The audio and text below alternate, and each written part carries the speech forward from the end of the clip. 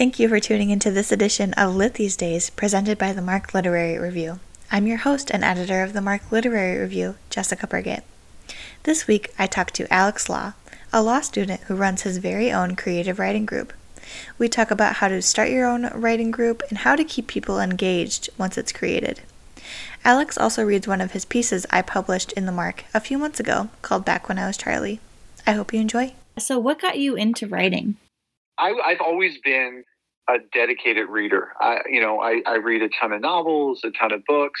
I'm in law school. I've always loved to read. But I also always thought of myself as a writer until one day I realized I wasn't actually writing anything. So, I broke through that little bit of dissonance and decided to actually start trying to write some stuff. And I kind of stumbled my way through a few drafts of a couple of novels, and they weren't very good. And more recently sort of turned my attention to short stories, which has been great. And I think a really game-changing thing for me as a writer to work on sort of my skills, work on my storytelling in shorter and more manageable form. When did you get your first piece published? So I did not start submitting things really at all until January or so of this year. Last fall, I took a course at the University of Virginia in their creative writing department, which was great and sort of got me rolling. And then I started a writing group in the fall. And the story that I worked on with that writing group was the first story I got published, which was in January. And then I've been fortunate that all of the stories that I've submitted since then have all gotten picked up somewhere. So it's been an exciting start to the year in terms of getting pieces published. That's awesome that you've been able to get feedback that quickly. It's so interesting as sort of someone new navigating the world of submitting to journals and like learning sort of the flow of that world. Because some places get back to you in a week, some places in months, some places it could take a year, and kind of figuring that out. So actually one of the things I did for my writing group this month was I went through and cataloged about the 250 to 300 places that I thought new writers ought to think about submitting to.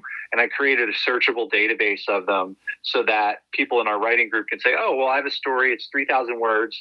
I want to submit it to an MFA affiliated journal that doesn't charge a reading fee. Or I want to send it to a place that has at least 5,000 Twitter followers and charges a writing fee under $5. And you can sort of put in those things and the spreadsheet will give you a list of the journals that do that. So I've been really trying to immerse myself and learn how does this sort of whole world work since I'm new to it. Well, that's really awesome that you put that together. How long did that take you to do? In between other law school stuff, I don't know. I probably passively worked on it for a few weeks. It was a labor of love. It takes a lot to sort of manually, because some places have a list, the 10 places you should send to, or, you follow this one on Twitter, and then Twitter says, well, what about this one? What about that one? So it took a while to sort of just like build out the list. And then once I had the list, I had to go and investigate each one and sort of learn about them and pull the criteria that they're looking for in their submission windows, and how much do they charge, and what's their Twitter page, and are they affiliated with an MFA, and all that kind of stuff. So it took a while. Kind of moving off of that, what made you want to start the writing group? Yeah, so the class that I took at the University of Virginia was great. It sort of like functioned as like a university writing group in the sense that, there were, a little over a dozen wonderful young writers in the group. There was sort of a leader, the professor, and it was a great format, and I got a ton out of it. I grew a lot as a writer in just a few short months. So I was like, well, just because that class is over and I got to get back to law school stuff, I still want to have that experience. And I think other people would like to have that experience too. So I reached out to people that I knew that I thought might be interested in writing or who I knew were writing. And we put together, the first round. There were 10 of us. And it went really well. And, a couple people pulled away, but we already have sort of a waiting list of people who want to join. So we filled it right back up to 9. And that seems to be a good manageable number until we kind of figure out how to expand it. And it's been great. it builds accountability. It helps you grow as a writer and as a reader. And it makes you think about writing, all the time, which I think is really important if you want to grow. Yeah, and you mentioned that some people dropped out. I know when I was in college, I tried to start a writing group, and it was a really small group, and everyone just gets so busy that it kind of fizzled after the first couple of meetings. So how do you keep people engaged with the writing group? Yeah, so I think whether you're building a company or building a campaign or building a writing group, one of the key things is, whoever is quote unquote running the group or the organization, needs to be organized. So, at the beginning of the group, we figure out a schedule that works for everybody. The meetings are set. We try and make sure we start on time. We always make sure we end on time. We never go over so that we're respecting people's time. I make sure that I, keep up with people and give them gentle nudges to make sure they're submitting their work, and to keep up with people to make sure that they're reading other people's work and giving the comments. And it's sort of one of those things that if you're diligent, if you keep up with deadlines, if you keep up with respecting people's calendar and people's time, it gets some momentum and people start to buy in. And once they've bought in, it's part of their world, it's part of their schedule, and they start to feel the benefits of it. And then it sort of runs a little bit more easily on its own. When you're running the meeting, kind of how do you run it and how do you come up with the agenda? The structure that we use, I think, is a sort of typical writing group structure where we have 2 rounds of review, and every session, we review 3 people's work. So how it works is, for our group, we meet every other week on Sunday nights for 3 hours on Zoom. The previous session, the people that we're going to review in this section have submitted their work. So people have 2 weeks to read it and provide line comments in, like a Word document or a Google Doc or something like that. And as the story leader, if it's me or if it's someone else in the group, you prepare questions. And what we love to do is we like to start with the stuff we like. So we'll discuss each story for an hour. The first 10 to 15 minutes, we'll talk about things that we liked in the story or worked well. It breaks the ice. It gets people comfortable talking about in a critical way about a piece, about sharing their opinions. And then we'll sort of transition into, critiques, things that we could be improved or things that might be debatable that some people liked and some people didn't. And we'll have a conversation for the next 30 minutes or so about that. And we tend to finish on what I call the post-it note, where everyone in the group goes around and gives like a 1 to 3 sentence piece of advice about the piece for the author. And then the author who, we don't let talk during that discussion, they just have to listen. They get the last 5 minutes of the hour to respond to the critique, offer thanks, offer other questions, and sort of wrap up that session. And then we sort of take a little 2-3 minute break, get refreshments, come back, and we do the next story. And we sort of do 3 of those every 2 weeks. After the first round, once everyone's gone, so every 2 weeks, there's 3 groups of 3. So that's about 6 weeks. Then we do second drafts. So we come back, they submit a second draft of the piece they've worked on. And we go through that. So everyone gets 2 drafts of line comments on their piece, and then oftentimes like a third, like final comment out the door if they finish the piece and want to send it to the group. Awesome. And what would you say is the best thing about running the group? It's connected me with really, really creative, wonderful people. My writing has improved a ton through it. I've really enjoyed that the group from the first time we ran it, which was all people that I knew really well, has now expanded where people in the group said, oh, hey, my friend wants to join. Oh, hey, this person I know I think would be great. And now there's folks in the group that, I'm building new friendships with, which I think is awesome. For me, I've mentioned this already, but it's a big accountability. It's something where, I got to make sure that I'm reading these people's work. I spend between 3 and 4 hours giving comments on each story. Our stories are less than 10,000 words. They're usually around 5,000, I would say, is probably the sweet spot, but we've had some longer ones. And I spend a lot of time going through and giving comments and thinking that critically about someone else's work and really putting the effort in to be a good editor has helped me in my own writing too. And what would you say is the most challenging thing about running the group, and how do you overcome that? Well, like you've hinted at, I mean, it can be challenging sometimes to make sure, everyone is sort of staying on the tracks, right? Like, if the person leading the group isn't active and isn't making sure that, sending out the reminders to make sure people's there, making sure that you're prepared in order to lead the discussion and ask questions about a piece. Like there is pressure to make sure that the group performs well and is giving value back to everybody, and everyone feels like the work that they're putting in, they're receiving back from other people.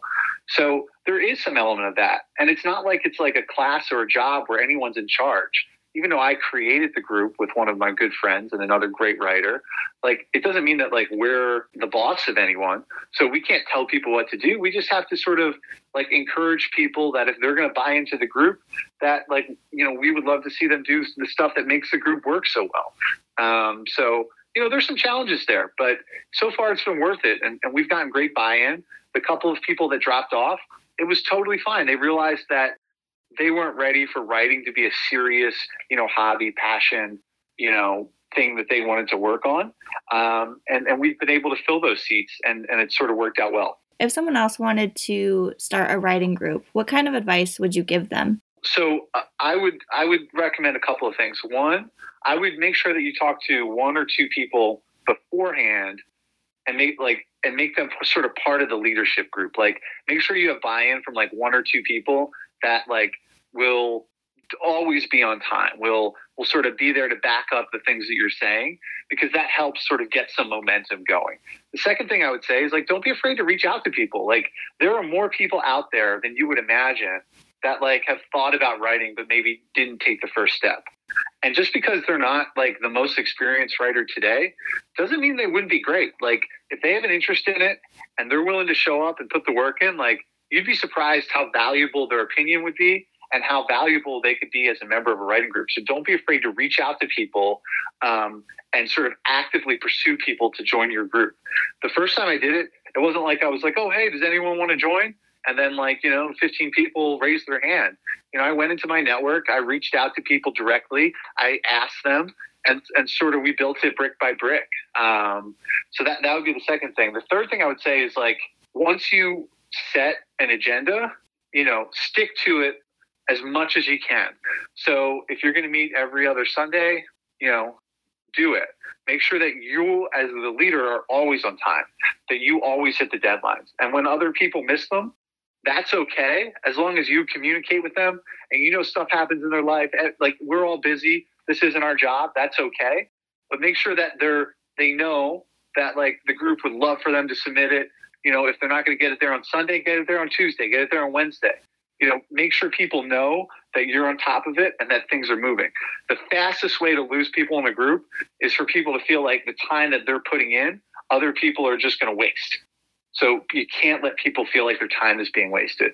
And I would say, like, make sure when you're pitching to people to join the group, as a fourth thing, like that there's like a clear value that they're going to get out of it. Like at the end of it, they're going to get a great 5,000 word story that's had 2 rounds of edits from 8 other people. So they're going to have 16 sets of comments on their story. They're going to have 2 rounds of an hour each where people just talk about their work. And they're going to get the opportunity to think critically about other people's work in a stress-free, supportive environment. And that's like a big value for people. It's hard to find that kind of thing out there, especially once you move, year, 2 years, 5 years, 10 years away from academic stuff. Like it's hard to find that, and it's fun for people to engage in that way. So if you do those things, you can build a great writing group, especially with the tools we have now with Zoom or Skype or Microsoft Teams or whatever it is your preferred digital communication tool. It makes these things so possible and so easy. Yeah. And actually, so I published one of your pieces back when I was Charlie, very recently, and that actually came out of one of these writing groups, and you're going to go ahead and read that.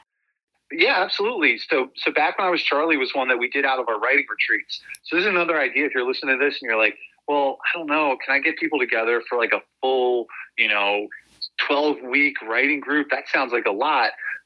One of the things that we did and what this story came out of is we've done what we call like writing retreats, where we do like an abbreviated version of that over a weekend, where we submit stuff on Friday. We read and talk about it on Saturday. We quickly turn around a second draft. We talk about it again on Sunday. And we sort of you can turn around a shorter story in that way. So back when I was Charlie came out of our winter retreat, and it's a story I'm excited about and very thankful that you were able to publish. Back When I Was Charlie by Alex Law. I was having a Thursday's Thursday. Emails were sent for work. Plans were made for the weekend. I was just getting ready to leave my office. Then, out of the blue, Davey texts me and Jason. I hadn't spoken to either of them in years. Ruben called. Spencer died. Cancer. He asked us not to tell you the diagnosis, Charlie. Sorry. I'll send the funeral info when I get it. David Jones, Esquire. David Jones, partner at so-and-so law firm in so-and-so building. David Jones, family man. Before he was all that, he was just Davey, and I used to beat Davey in everything. I was the quarterback in the valedictorian, even though Davey worked out more and studied harder. I dated May, even though Davey had loved her since third grade. Now, he's pulled ahead. He's the guy in the know. I don't respond to the text. I don't know what to say. Jason responds right away, though, and it's clear he's broken up about the news. It's been years, but we lost one of our own. Everyone calls me Charles now, but back when I was Charlie, W was president. Culture was sticky, and we were all caught up in it. I wish we didn't say the things we said then, but back when I was Charlie, man, those were my glory days. It's not that I'm a total loser now, even if I haven't lived up to my parents' expectations. I'm doing okay. I've got a job at a bank in Sacramento. The way I remember my childhood growing up in New Jersey, me, Spencer, David, and Jason were the four kings of my hometown. Orange sodas in my garage, joints in the woods behind David's house, co-captains of the football team. Even if I was the kid, everyone cheered for the loudest on Friday nights. During the summers, we chased sun-kissed girls on boardwalks that seemed to go on forever. I always got the prettiest one. I was happy then. I was Charlie. I wish I still saw the guys, but I don't. They mostly just exist now as smiling characters in the stories I tell my new friends. During the drive to my apartment, David gives the when and where for the funeral. South Jersey on Saturday. He and Jason pledged to catch up when David flies in tomorrow. Neither comments on my lack of response. I don't know if I can handle seeing the look in their eyes when they realize I'm not what I once was. Later, I can't sleep. I read the messages from David and Jason again. Spencer can't be dead. We're all still so young, aren't we? His Instagram was all juice shots, smiling runs, and intentional shirtless photographs. The Spencer I knew was an all-conference running back. Cancer couldn't have caught him, but it did. We all get caught eventually. Whether I'm ready to or not, I need to go to the funeral. I signed the social contract by liking the message from David with the details and book a flight. I leave work early on Friday. I pack and unpack half a dozen times. If I don't wear the right things and my suddenly tasteless cufflinks and leather loafers just aren't cutting it, I will feel like an idiot for the entire trip. The last time the guy saw me, I was really me. I want to be that guy, not some Central Valley banker. At the very back of the closet, I find the black suit I used to wear to every dance, every award dinner, every Sweet 16 back when I was Charlie. It still fits, barely, and is hardly musty. Seeing it again, I think back in the day, I would have thought flying across the country in a suit with no bags to be just about the height of chic. Fuck it. I leave without bags. I'm awake and nervous for the last 2 hours of the flight. Growing up, I can't remember ever being nervous about anything. The plane lands in Philadelphia. My dad picks me up, even though I insisted I was fine getting an Uber. He looks older than when he did when we last video chatted. He's still driving the same white 01 Durango. We ride to the house I lived in when I was Charlie, and he fills me in on how the high school's football team is this year. Apparently, there's a kid coming for my records. The way he says it, it makes me think he wished my records would have been higher. At home, my mom hugs me and tells me how sorry she is about Spencer. She knows we had fallen out, but is decent enough not to say so.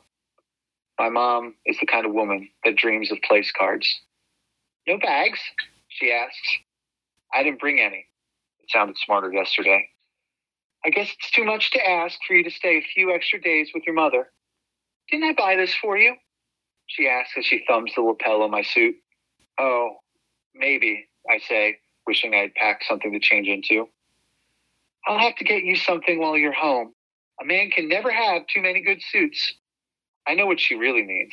She means she thought I was doing well, but now she's not sure if I'm wearing some 20-year-old suit. She means maybe she wouldn't have noticed if I were in better shape and it fit better. She means she doesn't trust my style, so she'll have to pick something out for me. They offer to come with me to the funeral, but I decline. I say I'm getting together with the old crew, and that seems to pacify them. There's nothing more natural in the world than their son hanging out with David and Jason. I know my mom wants to ask about David. I can see the question bubbling on her lips. A valedictorian's mother always struggles when her child relinquishes their hard-earned lead in life. Even if our jobs were a tie, which they aren't, he gave his mother grandchildren. Another set of texts from David and Jason let me know they've arrived at the funeral home. I borrow my dad's car and drive over. On the way, I pass the high school. It's a weekend, but sports teams are practicing in the fields, ringing the long tan building. Everything looks so small. I wonder whether I could still sling it if I put the pads back on. I fantasize about a rule change that would allow alumni to come back and play for one more game, what I'd give for another night under the lights. My view of the fields passes in a blur. I pull into the parking lot at the white funeral home across the street from the gas station where Jason used his fake ID to buy dip. None of us liked it, but we liked telling people we did it. David and Jason are out front. They look like me and that they're slightly older versions of themselves. They recognize my car and wave. Before I know it, I'm standing next to them. We've never really been huggers, but Jason hugs me, so David and I then become obligated to hug each other. "How you doing, Charlie? It's been a while," says David. I search for condescension in his face, but come up with nothing. It's been years since I heard his voice. "Oh, getting by. How are the kids?" I ask, even though I've never met his kids. From there, the small talk is in full swing. I get a verbal play-by-play of David's life that I already know from social media. When he dulls an accomplishment to seem more relatable, I feel like vomiting. Jason shares details of his proud blue-collar life. Getting Kathy pregnant after prom hasn't slowed him down a stitch. He's the best electrician in town, and apparently his boy plays the same position he did, even wears the same number. I don't offer much. Am I supposed to show these guys the folder of nude photos I've saved from women over the years?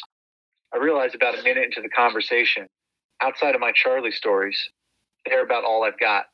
David lets me know Spencer's partner has asked him to give one of the speeches. He says it as though it's a small thing. The big city might love him, college might have loved him, but this was never Davy's town.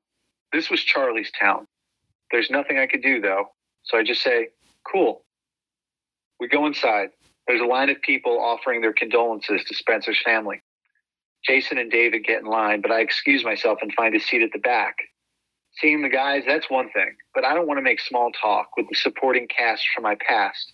There are a dozen people here from my high school class, and I'd be fine if I never talked to any of them again. I can't remember most of their names anyway. When they come up in the stories, I usually just make up a name. No one really cares whether the girl that cut my lip with her braces was named Natalie or Jennifer. Sitting alone, I fire up one of the dating apps on my phone and swipe without looking at the photos. Modern dating is just a numbers game. Swipe right for everyone and sort out the riffraff later. My thumb is well practiced at this and moves through well over 200 profiles before Jason can make his way down the line and back to sit with me. I put away my phone. "How are you really?" he asks me, eyebrows thick, gaze even, radiating the sincerity of a dad. How did the boy I knew become a father? All I became was old. "Really, I'm doing okay. Still swimming in babes," I say, flashing a vintage Charlie smile. Jason nods. He's still got the thickest neck of any man I've ever met. "May is here, just so you know," he points with his eyes to the front left. David and Spencer knew I didn't love May, but Jason always believed that I did. His job on the field was to protect me. He believed in me more than anyone else. I wish we had kept in touch. I don't follow May on social media. It would be too awkward. I'm certain she won't want to talk to me. She hasn't since I broke up with her and went away to college. I wouldn't know what to say to her, even if she did. "Maybe I'll go say hi after this," I offer. "You should. She's divorced. She actually lives somewhere out near you. Fresno, maybe? I'm not sure." Fresno isn't really that close. The funeral director asks everyone to be seated. Jason pats my leg and gets up to go sit with David and the rest of the people from our high school class that turned up. He's a good guy. The director is a pro. The ceremony runs smoothly. Family gets up to speak. A pastor offers a psalm. A lot of people cry. I spend the entire thing looking for May, and when I find her in the crowd, I stare into the back of her head. I don't know what I want from her. If she turns around, I'll probably just look away. I understand that the family has invited one of Spencer's old friends to say a few words, says the director into the microphone. As he says it, May turns around to see who is going to stand up. We lock eyes, and the way she looks at me, I feel like when I was Charlie for the first time in a decade. That's my microphone.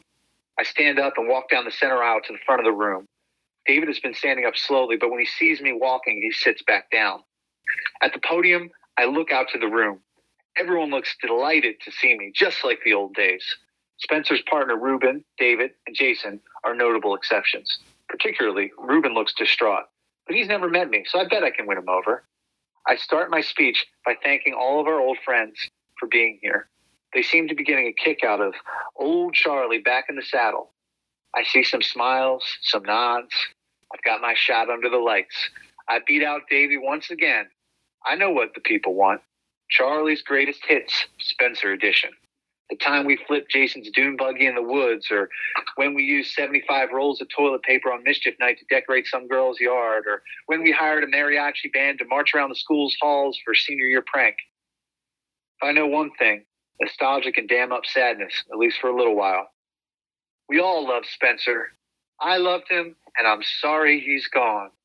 I bow my head and step down. I feel like $1,000,000. Then, as I walk by Ruben, he grabs my arm, and his grip stops me in place. He forces me to look at him. He's a handsome older man.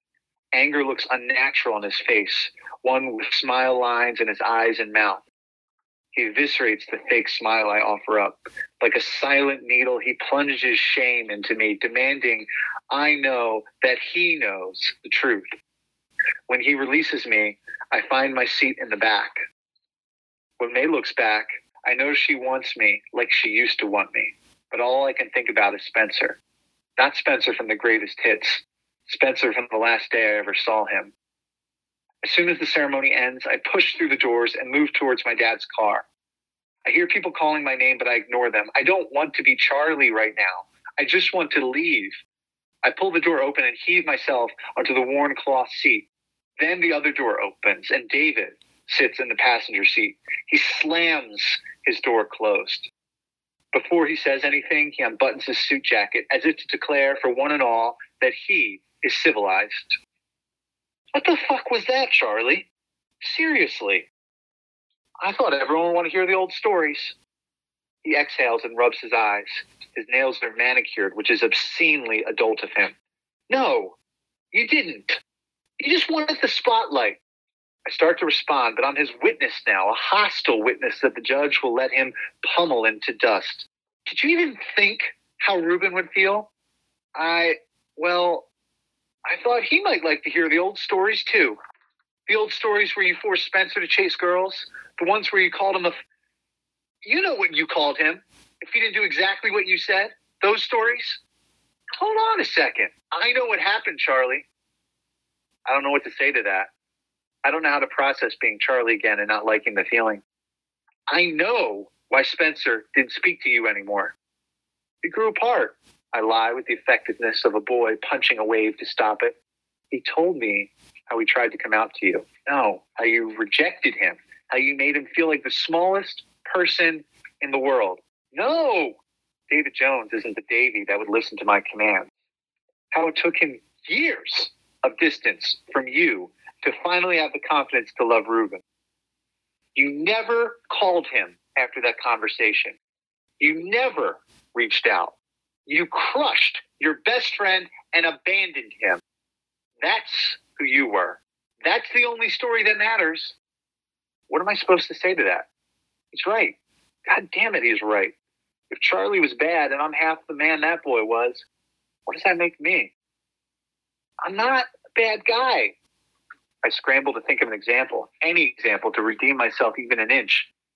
I voted for Bernie Sanders. It's the only thing I can think of, and it falls flat. I want David to know that I don't hate gay people, that I don't know why I said those things, that I don't know why I never called Spencer to apologize. David won't even look at me. You should have called him. It broke his heart, says David, tears budding in the corner of his eyes. God, I can't remember the last time I cried. I was just a kid. But I was more than that when I was Charlie. Wasn't I really me? You haven't been a kid for a very long time, Charlie. You've had years. Years? Fuck, man, you should have called him. He pauses, words working their way up from deep down, the kind of words that are permanent. Look, I know we go way back, and I'll always love you for the times we shared, but I think this is it for us. I don't want to be friends anymore. I know we really haven't been friends for a long time, but I just had to say it. Good luck with everything. And just like that, Davy Jones is gone. Spencer is gone. I don't think I'll see Jason again either. I'm alone in the Durango. Texts from May light up my phone, chasing the ghost of Charlie from the stories. He isn't here anymore. I want to cry, but I don't. I just sit and feel fat in my old suit.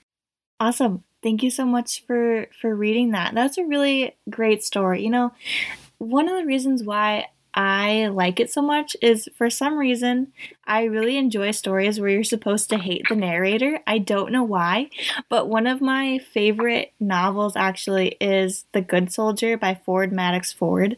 And that narrator, he's terrible, but he makes the story so much more interesting and so much better. So it kind of reminded me of that. Well, that's a very high compliment, and I appreciate that. I similarly, I've been interested in sort of trying to write stories that aren't like a classic hero's arc, because I think I oftentimes like to read stories that have a hero's arc, and in my early sort of fumblings with writing, I sort of emulated those authors and would try to do that. And there's nothing wrong with that. And I look forward to writing lots of sort of hero stories in the future, but it's fun to explore with sort of an anti-hero or an arc that just doesn't sort of follow the classic hero's arc. And sort of that's what came through in this piece. So I'm so happy that you liked it. Thank you for taking the time out of your night to speak with me about this. Absolutely. And if anyone's listening to this and they want to, talk about writing groups, reach out on Twitter. I'm sure wherever you're finding this, my Twitter will be tagged, but if not, I'm at Alex Law NJ. Shoot me a message. Happy to talk about writing groups, writing stories anytime. I'm so excited to engage sort of this supportive, wonderful online literary community. I'm new to it, but I'm learning and I would love to engage as much as I can. So really, if you're listening to this and you want to reach out, please do. Thank you for listening to this edition of Lit These Days, presented by the Mark Literary Review. I'll be back in 2 weeks with another episode.